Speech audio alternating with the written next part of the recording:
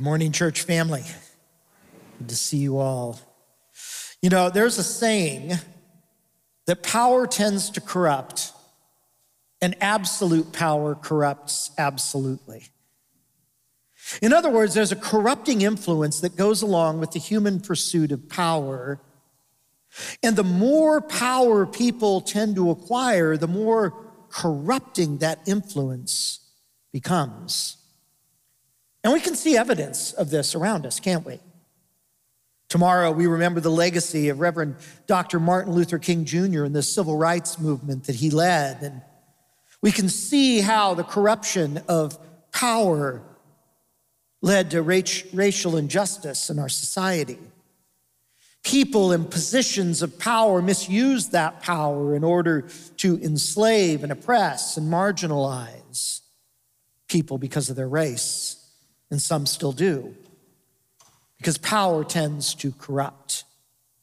See the corrupting influence of power in the political scandals we read about, and see it in the workplace and in the classroom. We even see it in the church sometimes, because power tends to corrupt. And the more power you have, the more corrupting that influence can be. And yet, we can't do anything of significance without power. Christian author Andy Crouch wrote a book a couple of years ago called Redeeming Power, Playing God. And in that book, Crouch says, remove power and you cut off the possibility of creating something new and better. Parents can't parent their children effectively without power. We can't be good spouses to our spouse without exercising some kind of power. You can't do a job or lead a team or serve in a ministry without having some kind of power. Power tends to corrupt, yet we can't do significant things without exercising some kind of power. And that is quite the dilemma. Now, we are 2 weeks into our series, Jesus Revelation. Over the 6 weeks of the season of Epiphany, we're looking at how the book of Revelation, the last book of the Bible, pulls back the curtain to reveal Jesus to us. And last week we looked behind the curtain in chapter 1 and we encountered Jesus as our king, our priest, and our prophet. Today we're going to look behind the curtain in Revelation chapter 5 to see how Jesus wields his power. Because the way that Jesus uses power can help us see how to avoid the corrupting influence of power in our own lives. So if you're able, would you stand as we look at Revelation chapter 5? Beginning in verse 1, John writes, "Then I saw in the right hand of him who sat on the throne a scroll with writing on both sides and sealed with 7 seals. And I saw a mighty angel proclaiming in a loud voice, 'Who is worthy to break the seals and open the scroll?' But no one in heaven or on earth or under the earth could open the scroll or even look inside it. I wept and wept because no one was found who was worthy to open the scroll or look inside. Then one of the elders said to me, 'Do not weep. See, the Lion of the tribe of Judah, the root of David, has triumphed. He is able to open the scroll and its 7 seals.' Then I saw a lamb looking as if it had been slain, standing at the center of the throne, encircled by the 4 living creatures and the elders. The lamb had 7 horns and 7 eyes, and there were 7 spirits of God sent out into the world. He went and took the scroll from the right hand of him who sat on the throne. And when he had taken it, the 4 living creatures and the 24 elders fell down before the lamb. Each one held a harp, and they were holding golden bowls full of incense, which are the prayers of God's people. And they sang a new song, saying, 'You are worthy to take the scroll and open its seals, because you were slain, and with your blood you purchased for God persons from every tribe and language and people and nation. You have made them to be a kingdom and priests to serve our God, and they will reign on earth. Then I looked and heard the voice of many angels, numbering thousands upon thousands, and 10,000 times 10,000. And they encircled the throne and the living creatures and the elders, and in a loud voice they were saying, "Worthy is the Lamb who was slain to receive power and wealth and wisdom and strength and honor and glory and praise." Then I heard every creature in heaven and on earth and under the earth and on the sea and all that is in them saying, "To him who sits on the throne and to the Lamb be praise and honor and glory and power forever and ever." The four living creatures said, "Amen," and the elders fell down and worshiped. This is the word of the Lord. Thanks be to God. You can be seated. Chapter 5 of Revelation is part of John's second of 7 different visions. The second vision starts in chapter 4 and it ends in chapter 7. And here in chapter 4 and then in chapter 5 that we read here, heaven is pictured as a royal throne room with God enthroned at the center as king. And in this throne room, God is surrounded by a royal court of worshipers. We find similar visions in the Old Testament in Isaiah chapter 6 and Ezekiel chapter 1. But this isn't merely a vision of heaven. It's more than that. One of my favorite books about Revelation is called More Than Conquerors, written by an eminent Bible scholar named William Hendrickson. And for several years, Dr. Hendrickson taught New Testament studies at Calvin College. And in his book, More Than Conquerors, Hendrickson says that this chapter describes the entire universe from the perspective of heaven. The purpose of this vision is to show us that all things on earth are governed by the Lord on the throne. So let's talk about some of the symbols that we encounter in this vision. We're introduced to a group called 24 elders. Who or what are these 24 elders? For centuries, Christians have debated exactly what the elders represent, and it really comes down to 2 options, whether they're angels or people. And throughout the book of Revelation, these 24 elders worship God and they interpret events for people. So I think it's most likely that they're a group of angels, but I could be wrong. John also sees 4 living creatures in this vision.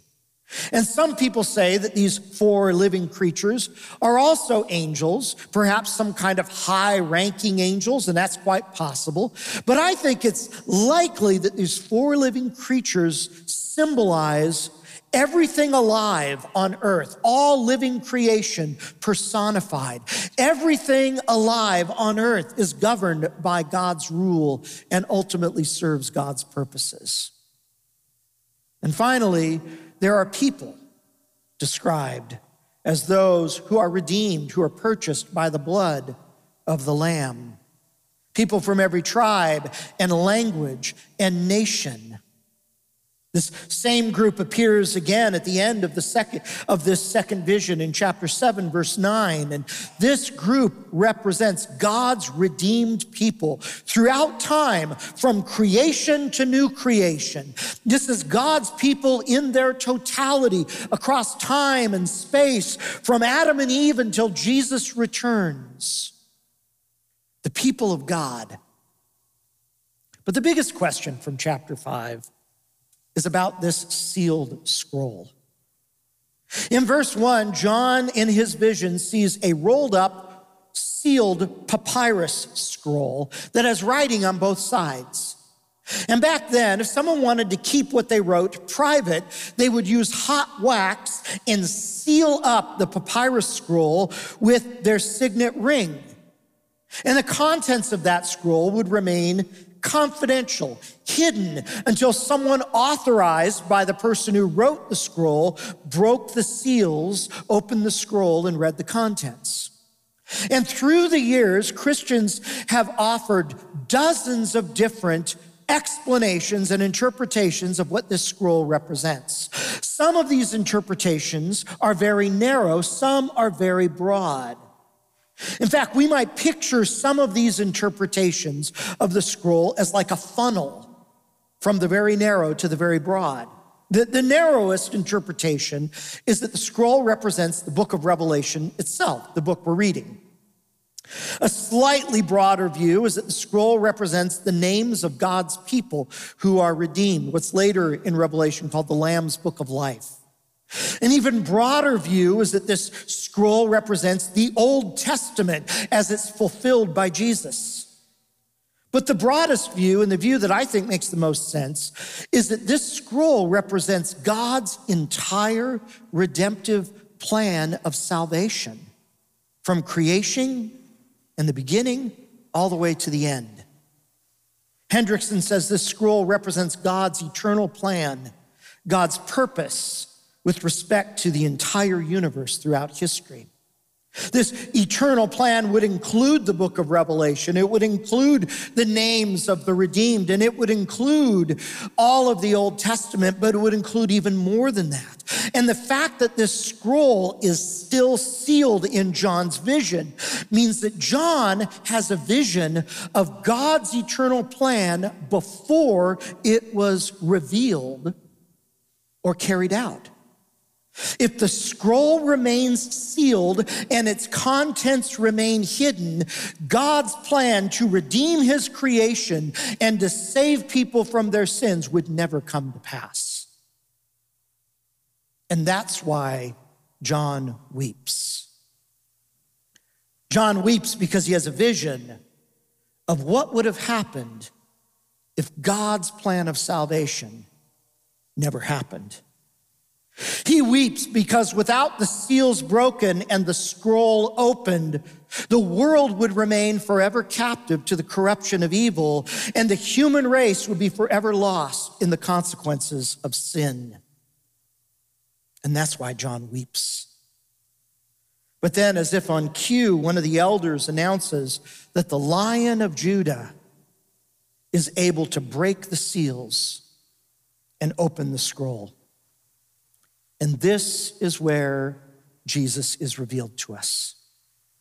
We know this is Jesus because Jesus was from the tribe of Judah, from the clan of David. Now, in the ancient world, lions were the most fearsome animals on earth.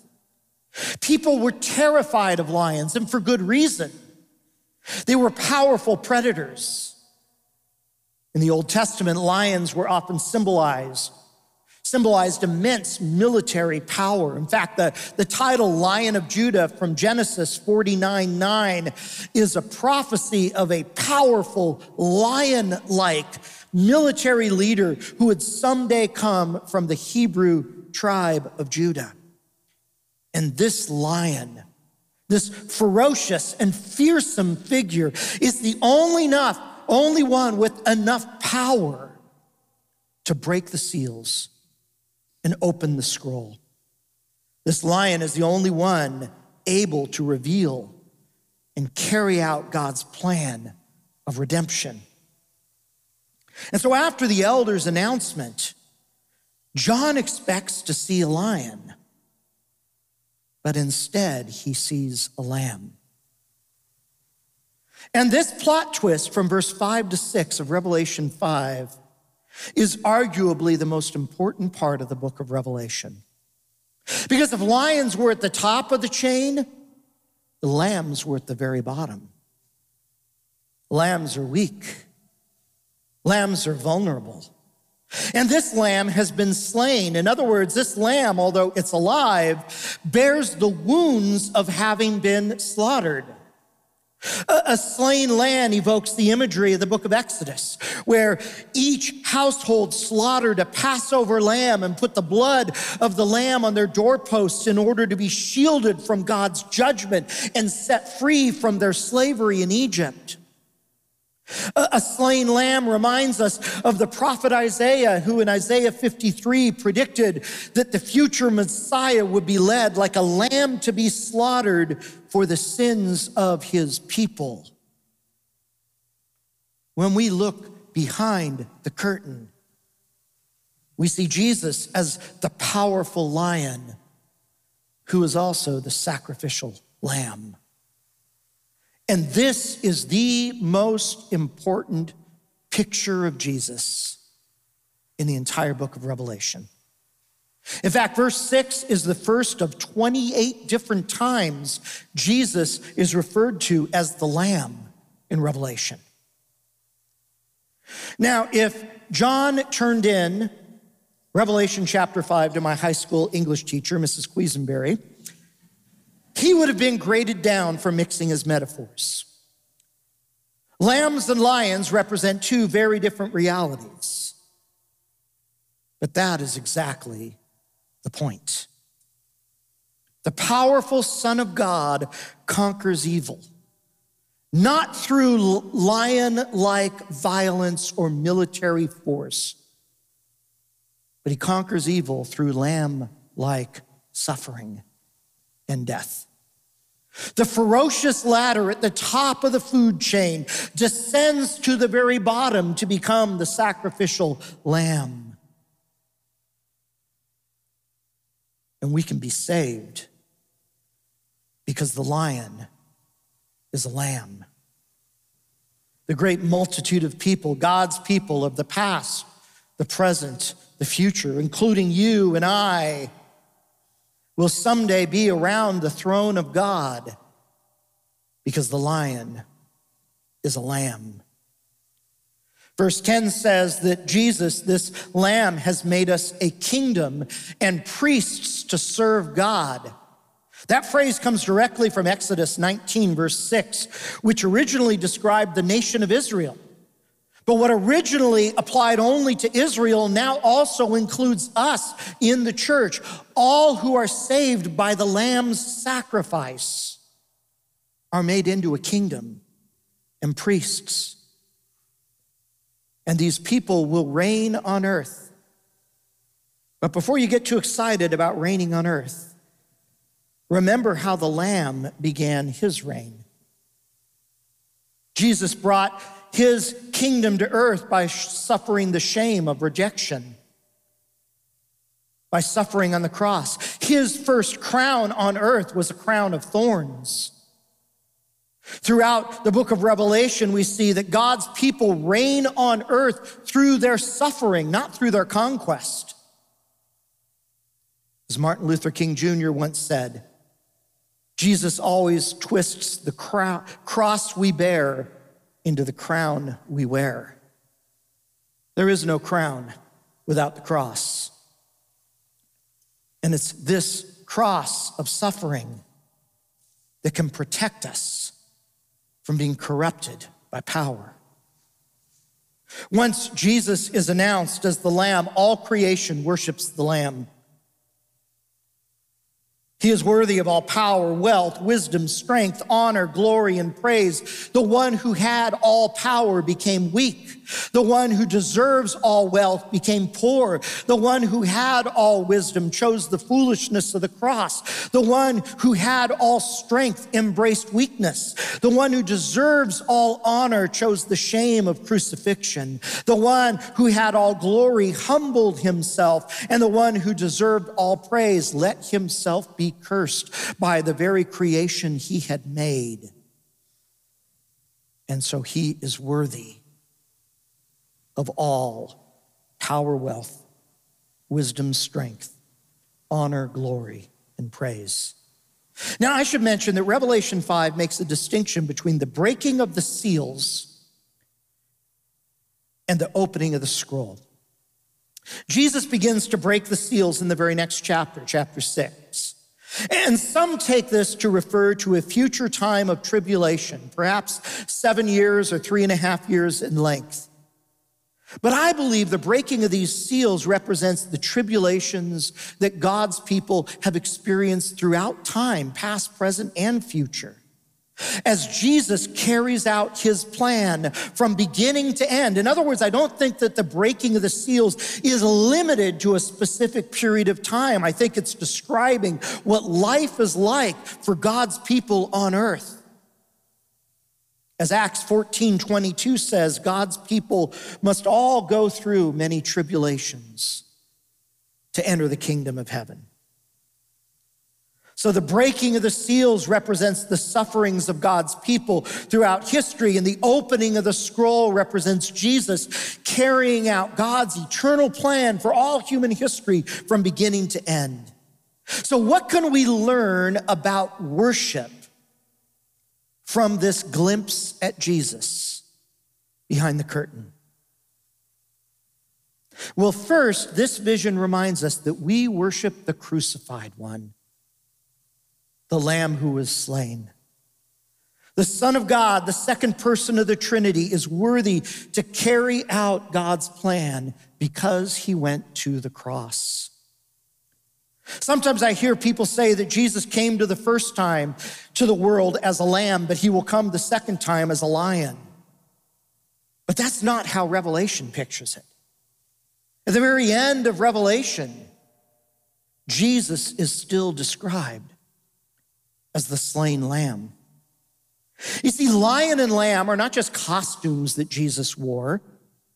They weren't temporary roles that Jesus played like an actor on a stage. The cross was not a distasteful chore that Jesus had to get out of the way so he could put it behind him and forget about it and get on with being a lion again. The cross is an expression of who he is, his very character.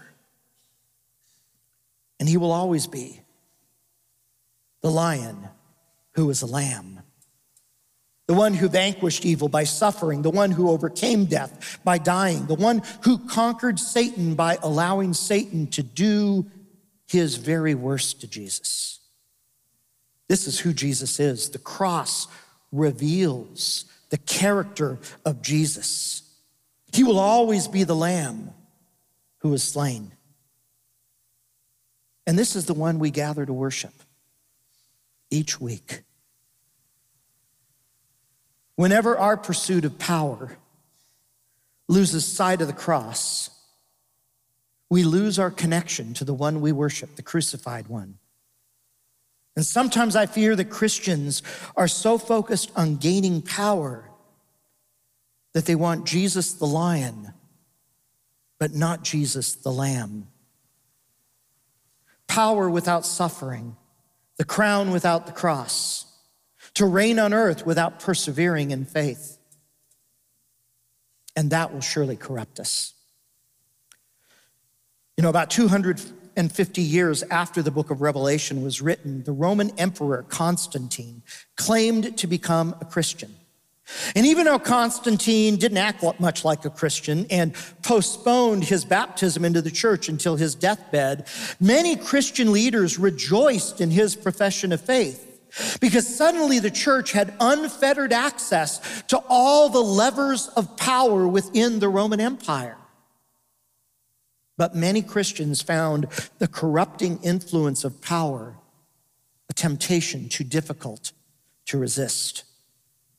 And that corrupting influence of power led to things like the Crusades, to people becoming pastors in order to get rich, to state-sponsored executions of people who didn't embrace the Christian faith.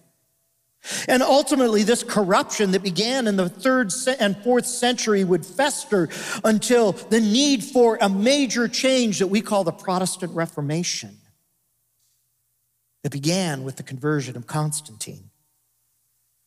Because power tends to corrupt. And when we lose sight of the crucified one, the lion who is also a lamb, it can corrupt us. We also worship the redeeming one, the redeeming one. In this vision, we see that God's redeemed people are being gathered from across the world, from every nation, tribe, language, people, and culture. And if you read ahead to chapter 7, when John sees this great multitude in a vision, he's able to recognize people's cultures, languages, and race by what he sees. Redemption does not homogenize people into a vanilla sameness where we all look the same, worship the same, and speak the same. But through the cross, everything about us can be redeemed, including our culture and our race and our language. This is the redeeming God who we worship, the one who is creating a people for himself from every nation. And when we worship together each Sunday, we peek behind the curtain and are reminded of who we will spend all of eternity with, because we worship the redeeming one. And lastly, we worship the worthy one. The worthy one. Nothing and no one from all creation was worthy to break the seals and open the scroll. No created being was able to carry out God's plan to redeem creation and create a people for God. No angel or archangel, no president or prime minister, no celebrity or billionaire, no saint, no martyr. Only the eternal Son of God, the powerful Lion, who is the sacrificial lamb, was worthy. And he is still worthy. Is worthy of praise because he allowed himself to be cursed. Worthy of honor because he subjected himself to dishonor. Worthy of glory because he embraced the shame of the cross. And worthy of power because he laid aside his power to save us. He alone is the worthy one. And I know you hear me say this a lot, but I'll say it again. Our worship is not about us. It's not about our likes and preferences, about what songs we prefer or whether the pastor's message was entertaining. Our worship is not about promoting our ministries, profiling our people, platforming our pastors, showcasing our musicians. But it's about the worthy one. Making our worship about us robs Jesus of the glory, the honor, the praise that belong to him. And so in our worship, we focus our full attention and bring all that we are to the worthy one, because he and he alone is worthy. This second vision of Revelation presents us with the most compelling image of Jesus that we will encounter in this series. The powerful Lion, who is the sacrificial lamb, the crucified one, the redeeming one, the worthy one, the only one who could break the seals and open the scroll to achieve God's redemptive plan for all the universe. You know, in Eugene Peterson's book, Reversed Thunder, Peterson talks about how Christians view worship differently than non-Christians do. When Christians gather to worship, they gather with the conviction that they're in the presence of God. Peterson says that worship is an act of attention to the living God who rules and speaks and reveals and creates and redeems and blesses as we worship with one another. But when the outside world sees Christians worshiping, they don't see that. They see a group of people that sings odd songs, reading from an old dusty book, splashing water on babies and dunking adults in pools of water, eating a little cracker and drinking a little juice. And Peterson asked the question, which is it? What do you believe is happening when we worship together? Because how you answer that question honestly will determine the value that you put on worship. When we abandon worship, we lose sight of what's behind the curtain. The Lion who is the Lamb, the crucified, the redeeming, and the worthy one. And when we stop looking behind the curtain each week, we become vulnerable to other forces shaping and molding us into different kinds of people.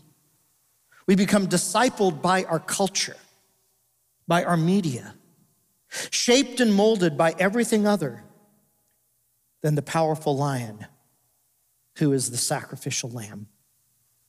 Let's pray. Father, we thank you for this vision that you revealed to John and that is revealed to us centuries later. And Father, we thank you that scroll was opened, that your Son stepped forward to bring your plan of redemption, your plan of salvation, your plan that includes us today, 2,000 years later. And we thank you for the sacrifice that he made. And we thank you that that is who he is. May we follow the Lamb. May we steward the power that you entrust to us the way he stewarded the power entrusted to him, because he is worthy. Amen.